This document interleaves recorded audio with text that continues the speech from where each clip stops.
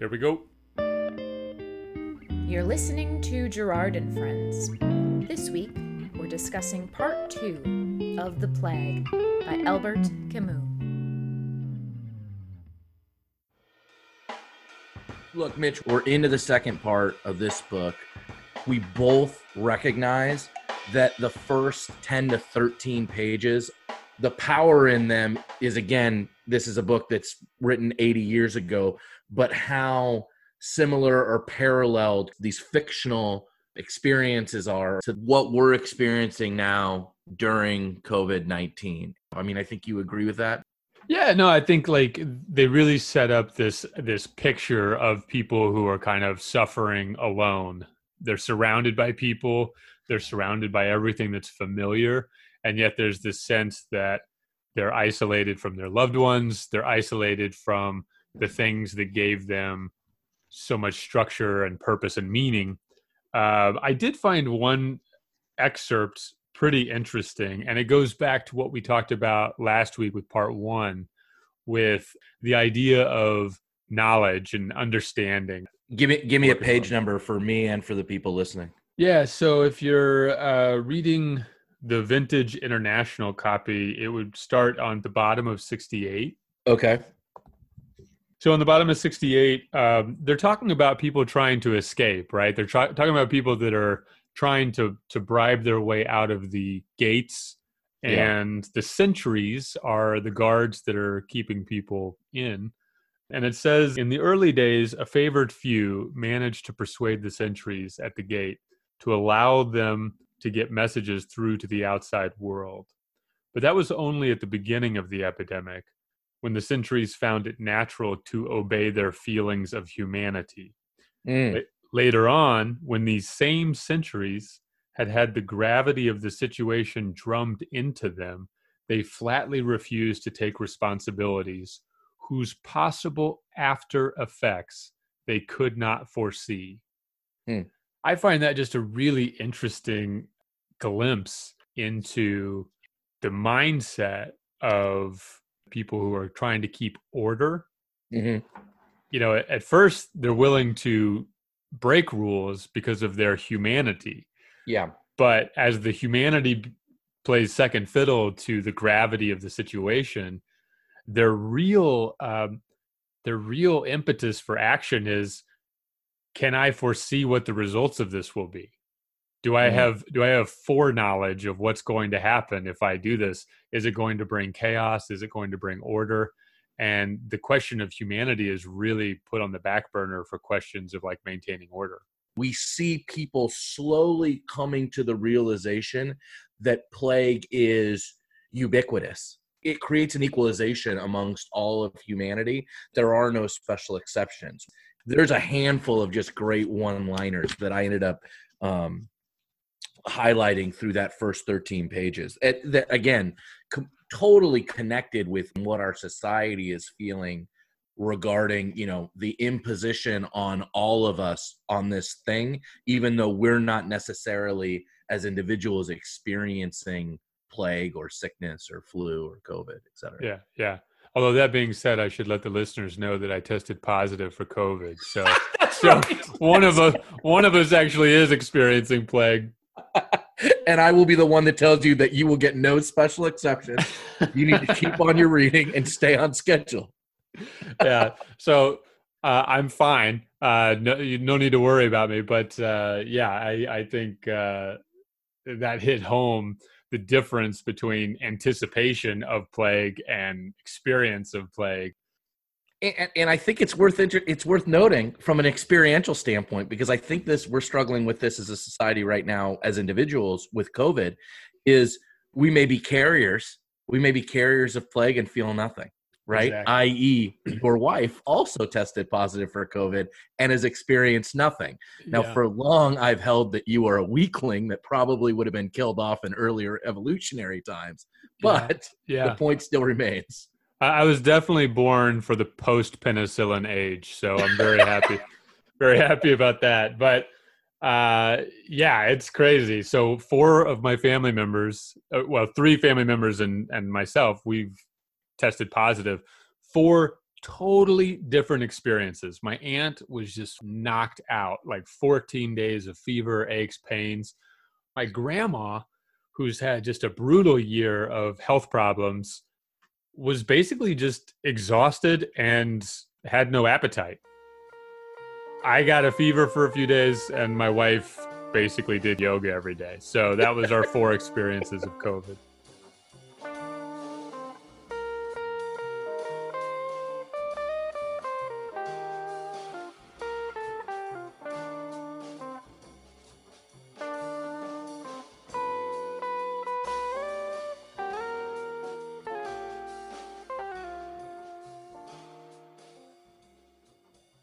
This book, I talked, and we talked a lot about allegory last time. And I think for people that haven't read this book and maybe their only interaction with it outside of the text itself is listening to us, I think it's important to just at least kind of tip of the cap, wag of the finger, as Stephen Colbert used to say, to what are classical interpretations of this book. And the first is, given the time that it's written in, given Camus and his life, which we know, he was a heavy part of the French resistance in Paris, both from a personal writing, but also from a journalistic standpoint.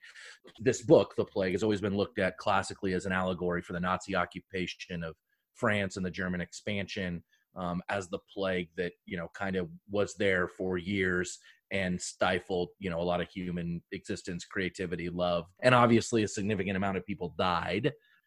So that's the first piece. And the second piece is I did some reading, and I didn't realize that some scholars draw this work and a handful of other Camus' work in kind of what they call his second phase or second stage of writing.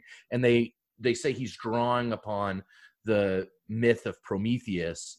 And I don't know if people know that, but he was a Titan. I think they were like the second tier god, and he's acknowledged as being the guy that brought fire to humanity down from the gods. He gave them fire. He's a god that's looked at as kind of a god of humanism. And for that, he was punished. His eternal punishment by Zeus was every day having his liver eaten out by an eagle. The eagle represented Zeus. And the liver, by the way, represented, the place where our emotions come from. The emotional core to the ancient Greeks was your gut and not your heart. Yeah, exactly. And so, we draw the parallel there of, you've been a bad god because you're too much of a humanist, so to speak.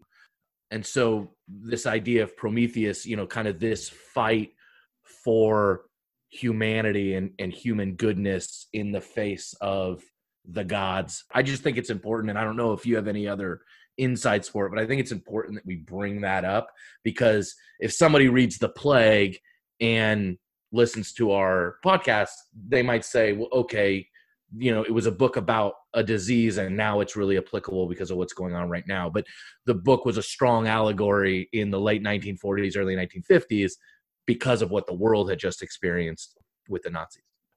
Yeah, and I think, drawing on your comparison of Prometheus is interesting.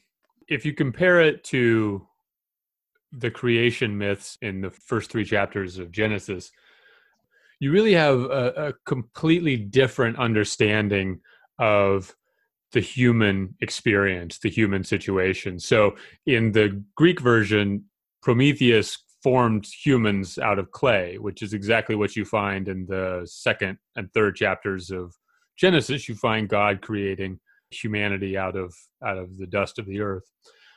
But whereas civilization comes from the gods, and so too the problems of civilization in the Greek myths, the problems of civilization in the early chapters of Genesis are born out of human violence, human choice.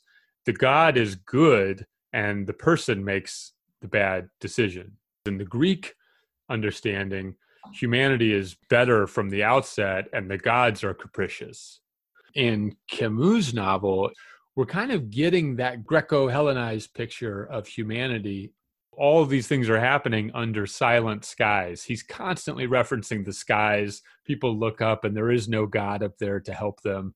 they're just sort of left to their own devices. And where the gods would reside in the sky amongst the stars and the sun, there's nothing but silence. Yeah, and we have that image. It's somewhere towards the end of book 2, where I think it's with Thoreau, where they're talking about, he and I think it's Rue are talking about the goodness of mankind. So we're seeing, and I think that's a great point, Mitch, we're seeing a split happening here. And I love the way that you broke that down. There is, a view that says we've inherited things from the gods and that's why the world is screwed up. And then there's we screwed up and the gods are here to either fix it or they're absent. And we know where, especially at book 2, where Camus is falling in that regard. I think I have that reference that you're talking about in page 131. Mm-hmm. Let me just read part of this paragraph, starting with doubtless today.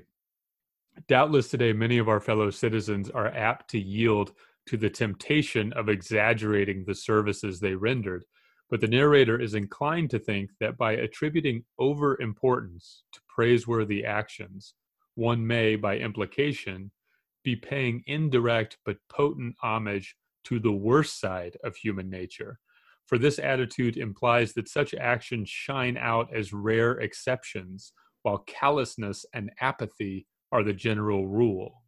The narrator does not hold that view. The evil that is in the world always comes of ignorance, and good intentions may do as much harm as malevolence, if they lack understanding. On the whole, men are more good than bad. That, however, isn't the real point, but they are more or less ignorant, and it is this that we call vice or virtue. Yeah, that was the passage I was thinking of. Yeah, so that really kind of gets to the heart of what he thinks about these classic ideas of good and evil and vice and virtue. They're really rooted in ignorance or understanding, as opposed to something that's inherent in our nature. Yeah. You know what I mean? Girard talks about instinctual versus non-instinctual. And I think that there's a parallel there for, the intention is not necessarily what it is. It's knowledge, as you brought back to in the first episode, right? It's what is that knowledge and what is our understanding, regardless of the intention behind it.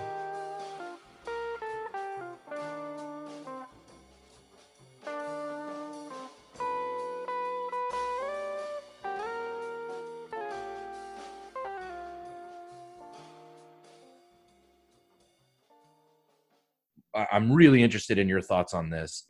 We just got done talking about kind of the more excuse me, Diet Coke. We just got done talking about the kind of existentialist perspective and the skies that are empty, et cetera, et cetera. And then we have what is probably if not, in the top 5 most important parts of this second book, which is Father Panelo's sermon. And I ask the question, I go, does Camus really understand Christian theology, or is he making a caricature of it? Right? We definitely get kind of a fire and brimstone feel to this sermon, but this is obviously a really smart person, right? This is obviously somebody who studies philosophy. And so I look at that and I go, what's he setting up? Because it didn't seem like a very articulate critique, I guess is the way I was going to say it. But again, this is right in your sweet spot between literature, philosophy, and religion. And so I really wanted to hear what you thought. Well, I do think that there is an element of caricature. So he gives this speech that the plague is basically a punishment given to the people because they've erred and sinned, and this is a way for them to recognize their error and repent.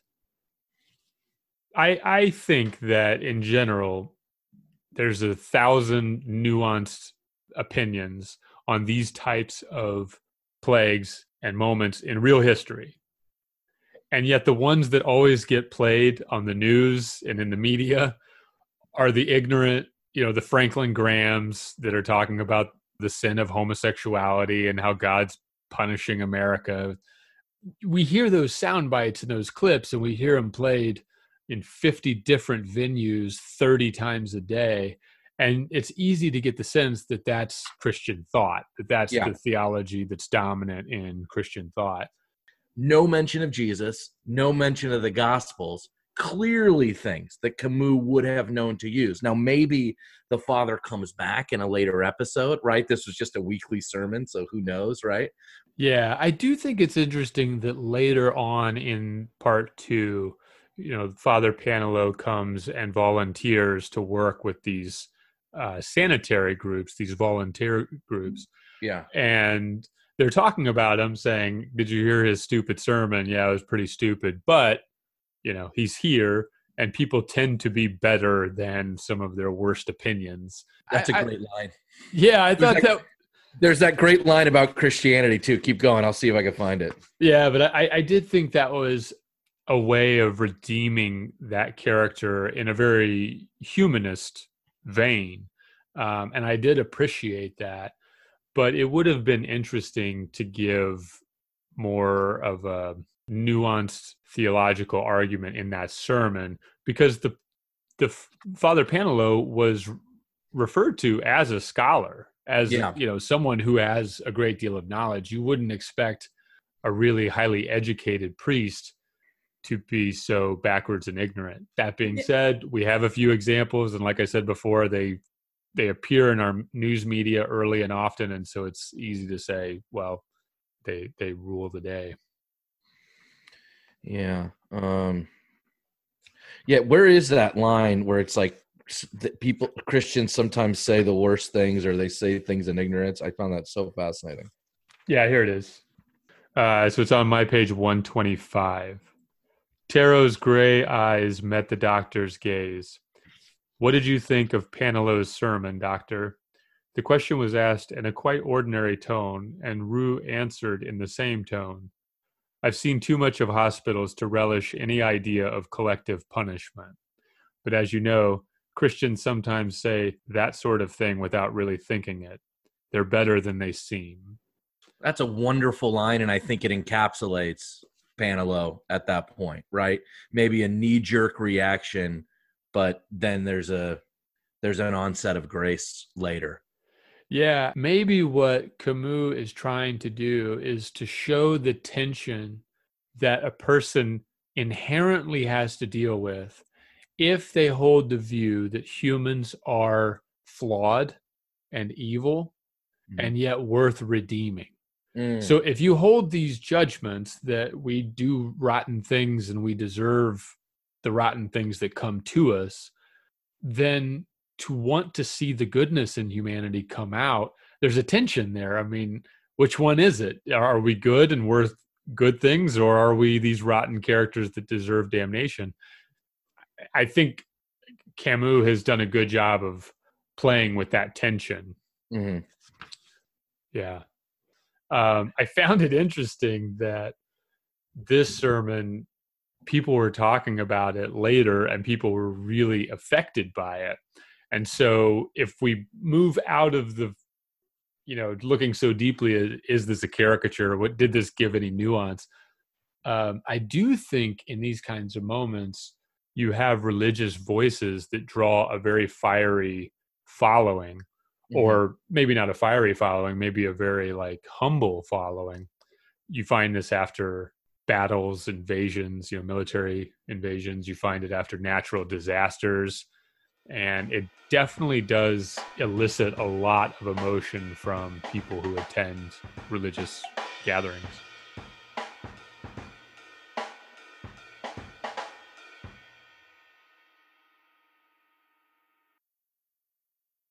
The biggest character probably in the second part of this book is the reporter. There's clearly a self-interested motive there. He's trying a lot of different avenues to get out of town, and then ultimately there's a conversion at the end, it seems like. But Mitch, talk to me about what you saw there, and what do you think is interesting about his kind of progression through the second part of this story? Yeah, well, I got to be, transparent. So you and I are sort of not thrilled with the treatment of the father at times because of our own Christian commitments. because I can't stand journalism, I love that this guy is a total just a washout. I don't know, but I find it interesting, and this says a lot about Camus. Camus was a journalist. Yeah. And so, here we are taking offense to the father, and here's Camus taking his own profession and really scrutinizing it and saying, what is the basis of this thing? So I got to, tip my hat to Camus, because I think that's a very honest and vulnerable thing for him to have done, to paint this character who's supposed to be a documenter of the truth. This is a big story that's going on. Like, he should be like, I've got human interest, I've got a government story, I've got whatever. And instead, he's trying to get out of there as fast as possible. Yeah, just doesn't have anything to say about anything that's happening. And it's almost as if, he says that his editor is a bum or whatever. It's almost as if he needs an editor to tell him what to write. He needs somebody to say, hey, you have to do this. Yeah, I found that whole treatment of journalism really fascinating. I find it especially fascinating now in our COVID circumstances, because the news cycle now is relentless.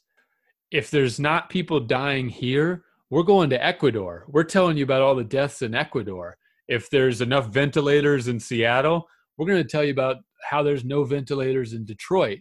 I mean, we're covering anything and everything to scare you 24 hours a day for however many months this thing is going to last. So it's interesting to have this representation of journalism who's just like, I don't care, I got to get out of here. He's a coward. Yeah. He calls himself a coward at one point, or he says, I'm not a coward, which is a self-indictment. Thou doth protest too much.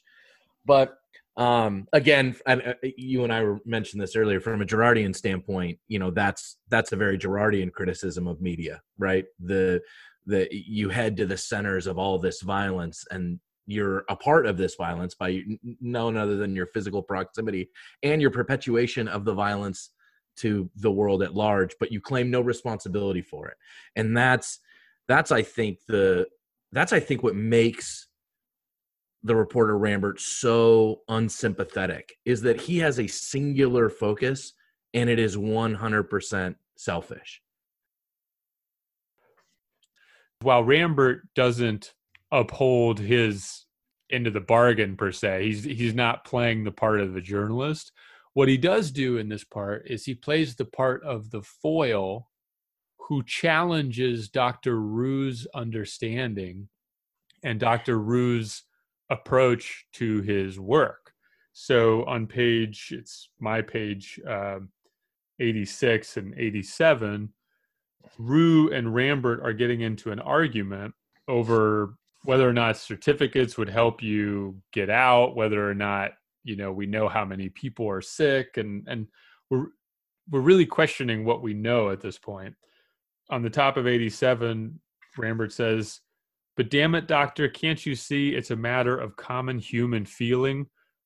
Or don't you realize what this sort of separation means to people who are fond of each other?" He's talking about being separated from his... Right.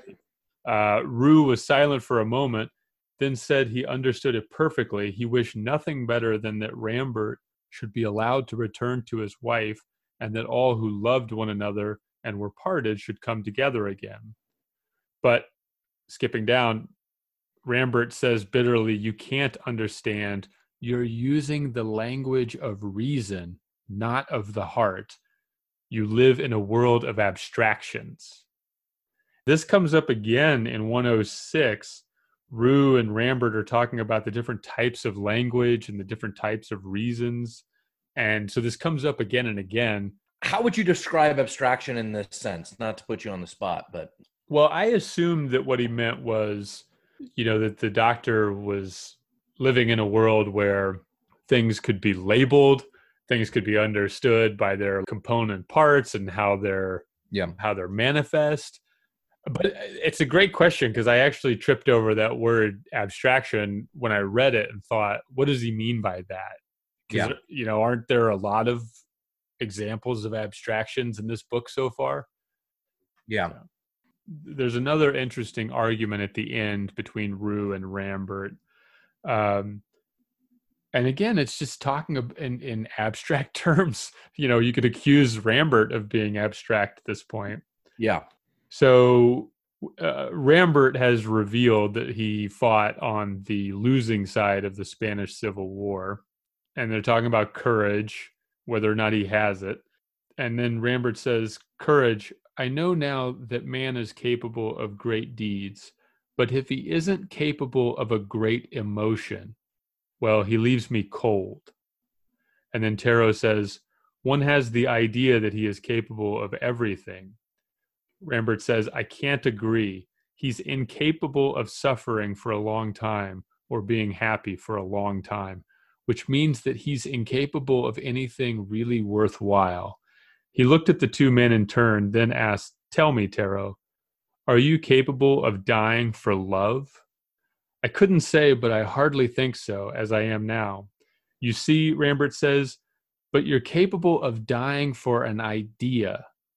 One can see that right away." "Well, personally, I've seen enough of people who die for an idea. I don't believe in heroism. I know it's easy, and I've learned it can be murderous. What interests me is living and dying for what one loves."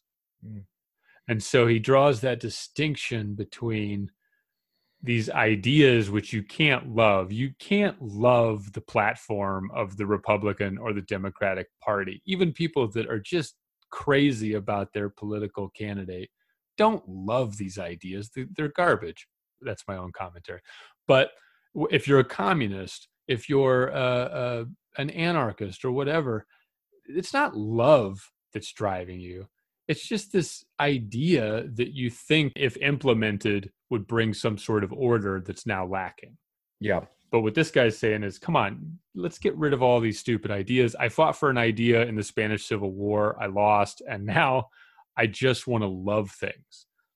There's something that I can sympathize with that. But what do you think? I mean, is that a sufficient understanding of love or a sufficient understanding of how we relate to people? I mean, the way I look at it, again, and I'm a little bit of a jerk, but that's romantic idealism. Like, that's wonderful to say, but not only what do I think, but I think what the novel says and pieces that we've already talked about, specifically in the first part of book 2, is that that's not enough, right? Yeah. That's not enough, and that's not. So if I went to your eHarmony profile right now, you would say, you'd say, "Ladies, listen, I am not a romantic idealist. It's just not love." Touche. In the context of the plague, though, right, we see there's a bifurcation between and I don't, I'm not trying to crawl up my own butt here and be overly philosophical, but there's he's talking about loving one person, one special person, a privileged person, therefore, who is deserving of love, right? Whereas some of these other people, when you juxtapose them with Rue and Tarot and maybe even Father Panelo, you look at there's actually love for a larger or a universal congregation, all the people of the town, et cetera, et cetera. And so I appreciate that. But again, that's what he says is an abstraction, right? That is a self-serving argument for the situation that he's put himself in, but it's a situation that's universal, right? And then we see at the end, he comes to realize that Rue's wife is not even there, right? That he is actually the same as Rambert. And again, let's talk about Girard. Conflict doesn't come from differences, it comes from similarities, right? And what Camus does at the end of that section of the novel is he shows that they're actually similar, which is why they are rivalrous, right? They believed that they were on totally different ends of the spectrum, but in truth, they were actually imitators of each other. Maybe not necessarily explicit imitation, but in the way that the characters are drawn out and their dialogue, we see that they are incredibly imitative. They've just chosen subtly different ways to act out what is their love of other people. And of course he does. He ends up at the very end coming and saying, "Yeah, that's what I thought was interesting." And I used the term earlier, and to me, it sounded like a conversion experience, like because it was so abrupt, right? We don't have Rampart trying to get out of town. He can't get out of town. He broods, and then he has this gigantic fall on the altar experience, right? It's just all of a sudden he's like, I give up. And I think that is what he's drawn, is what Camus drawing on the plague as well, which is there's a lot of conversation about how to fight the plague, but where Camus ends up, and there's this line that's like, the silver lining to the plague was their despair, but because it kept them all sane, right? Like, yeah. I might be subtly misquoting that, but it's that, again, third time I'm going to use this word. It's that ubiquity that I think ultimately starts bringing people together. And what Camus would argue and what Girard would argue at these people are all the same. Yeah. What I would argue is that the word ubiquitous is ubiquitous in this conversation. It's everywhere. You made me choke on my water. We should get a bell every time I use ubiquitous, which is really...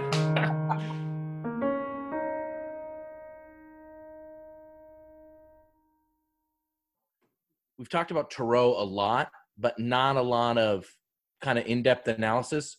To me, he just seems like kind of a good guy. Maybe he's the horse in Animal Farm, which I always love to draw upon, right? He's the person that puts his head down and says, this is what needs to get done, and I'm going to do it, right? He seems very selfless in that regard. I think what's interesting is he says, we don't know if this is going to work or not, but we have to be doing something. We have to commit. And I think there is something to that, whether or not a mask keeps you from actually getting COVID-19. It does say something to the people around you about your commitment to their well-being. It says, I care enough to do the thing that's recommended for all of our well-being. And I get the sense that that's kind of the driving force in Thoreau's life. Is it's like, I don't know if this is going to actually make a dent, but I know that doing nothing isn't going to make a dent. So let's roll our sleeves up. Speaking of work, one thing that I wanted to bring up, because I wanted to bring it up based on your comments in the first episode. You talked about love, work, and death, right? And how work, I think I used the term, everything was supplicated to work in this society. And it seems like everybody's gone back to work in the second section of the book, right? So Panelo now gives a speech. Before, he was just this priest wandering around. Now he's back at work. Thoreau starts his squads. Cotter is now back to smuggling for whatever reasons that haven't been entirely revealed to us yet. The exception is Rambert, who we talked about before, who protests, taking part of that own work as part of his own protest about his innocence. But did you pull anything out of the fact that, really work has started here? And it seems like not only the town, despite the shutdowns and the cafes and things like that, the town is back to work fighting plague now. I now have a sensitivity to people doing their jobs and work as an institution because of what you said in the first. And I noticed it seems like everybody went back to work in the second piece. Yeah, I think everybody went to work. And I think everybody eventually at some point found value or some redeeming quality in their work, with the notable exception of the bureaucracy. That's a good point. Really good point. It's totally really absent. Camus actually has a critique saying, I can't believe, or the narrator, I should say, has a critique. Says, I can't believe they do all of these just never-ending irrelevant tasks that don't do anything. At the same time, these characters are doing something that they think might not be relevant. It might not do any good. And yet it has some value just because they're doing it on their own impetus. And they're not doing it as some sort of bureaucratic cog in some bureaucratic wheel. And clearly, there's going to be, they have to come back at some point, right? There have to be a reference. And it'll be interesting to see whose work is most fruitful, right? Is it going to be Dr. Rue's work in the hospital? Is it with the serum? Is it going to be the squads? Because they are doing, he says, I don't know if it's going to work, but the work that they're talking about, fumigating basements and attics, keeping families under quarantine, transporting bodies, right? Like that is stuff that we do to prevent contagion. So they're clearly doing work there. Like I said, my guess is we're going to see from the father again, just because of how, I'm trying to think of the right word, patronizing maybe that first sermon was. And so anyways, I think that the idea of work and how we work, and I totally forgot the government. I think that's really interesting, Mitchell. So we've talked about Rue, we've talked about Rampart, we've talked about Thoreau. I have a question for you. I don't understand Grand's writing project. He's writing this one line, and he's constantly going over it again. I don't get the point of his writing. I mean, I could make some rather large abstractions, but I'd be pulling them straight out of my ass, I don't get it. And so I don't see it it doesn't move the story forward for me. It doesn't seem to have a philosophical or allegorical connection. And I'm just like, what's going on here? I don't totally get it either. But what I do get is the guy can't find words. He can't make words work at all. He's constantly revising his own words in this fictional story that he's writing, or whatever it is that he's writing, who knows? And yet he's the keeper of the statistics. He's always there with the facts and figures. And when you ask him questions, or when he's called upon to do something in the service of this plague, he can draw up the documents and the facts and figures. And I think maybe that's a commentary on the way that bureaucracy works. So I do think that's kind of an interesting element of that character, but I am with you in the sense that I don't know what he's writing, and I really at this point don't care. Yeah, we're halfway through the book, and I go, I don't know where this guy's in here. He's not even as a catalyst to move something forward. Maybe he's our narrator, and we find out that this is all his words that he's come. I don't know, but yeah. Interesting.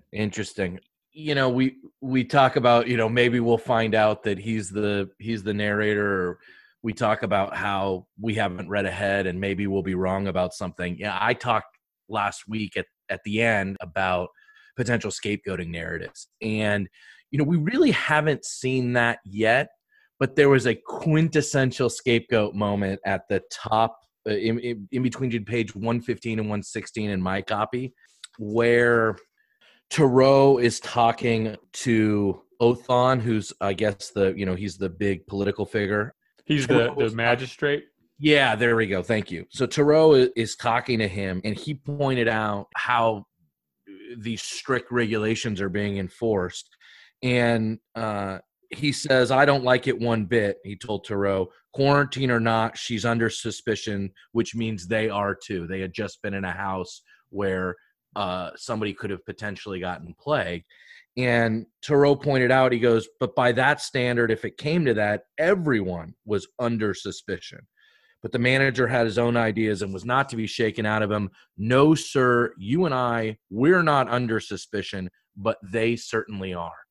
And I love that from a scapegoat standpoint, because what it says is that there's two guys looking at somebody else, one other person, one family, one household.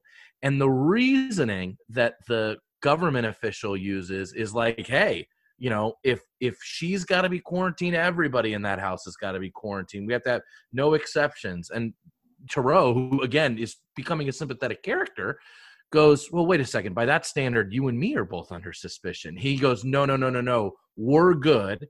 You should join with me, join my crowd, and let's single out these people. And I just love that.